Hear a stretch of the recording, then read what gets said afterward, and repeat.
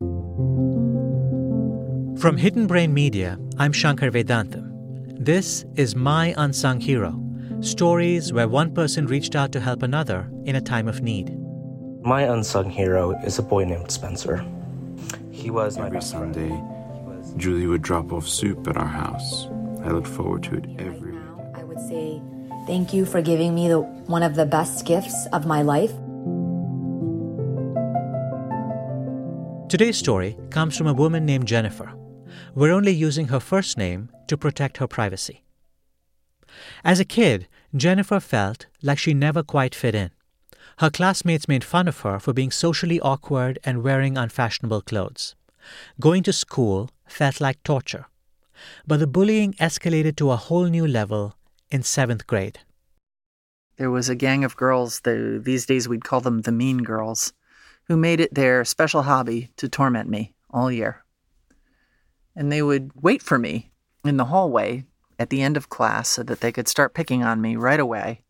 And they would corner me in this area of the school called the draw-off, where they would kind of form a ring around me and insult me.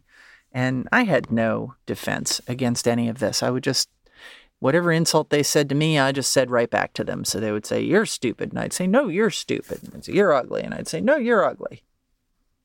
The school year was terrible. I was miserable. My grades were terrible. I cried most days on the way home from school, trying to get myself together so my mother wouldn't know what was going on. In the summer between 7th and 8th grade, the ringleader of this gang of girls was tragically killed in a car accident. And although I had never wished anything like that on any of them, I really just had wanted them to stop picking on me. I did hold out some hope that this might mean that 8th grade could be different.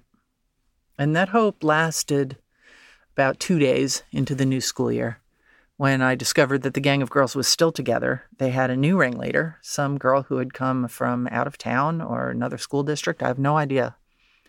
And whenever they could get free, they would come find me as always and torment me as always. And I was miserable again. Until about 6 weeks into the school year.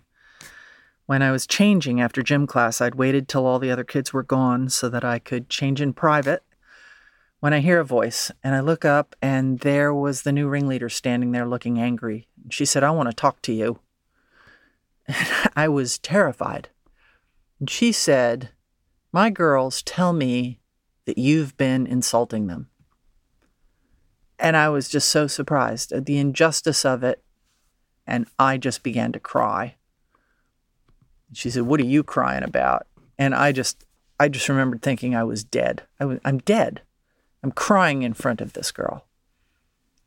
And that just made it worse. And when it got that bad, the whole story just tumbled out of me. And I talked to her about how these girls had tormented me all the way through 7th grade and how no insult I had ever thrown at them was anything they hadn't said to me 10 seconds before. And the whole story pours out of me, and I can remember sitting on the gym bench. I'm staring down at the bench, watching my big tears splatting on the lacquer of the bench. And the long silence followed. And then I hear her say, "I'm sorry. I didn't know that. I'll tell them to stop." And when I looked up, she was gone. And those girls never spoke to me again.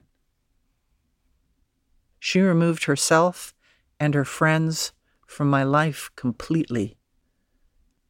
And after that, I was able to go to school and to concentrate and to flourish and to make friends and to build a good future.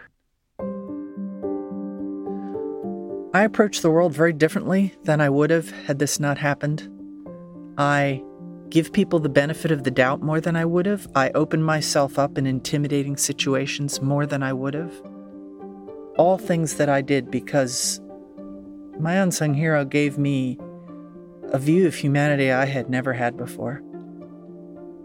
I don't know what kind of strength of character it must take to do the right thing in middle school when nobody does the right thing. But she did.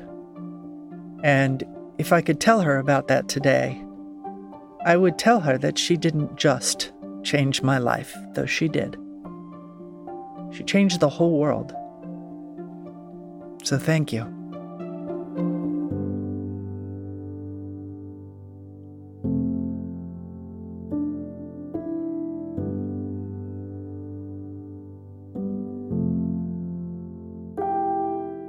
Jennifer now lives and works in Maryland.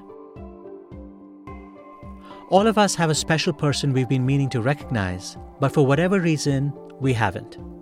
Now is your chance. Please use the story as an excuse to reach out to that person and tell them how much they mean to you. I know you'll be glad you did. I'm Shankar Vedantam. See you soon.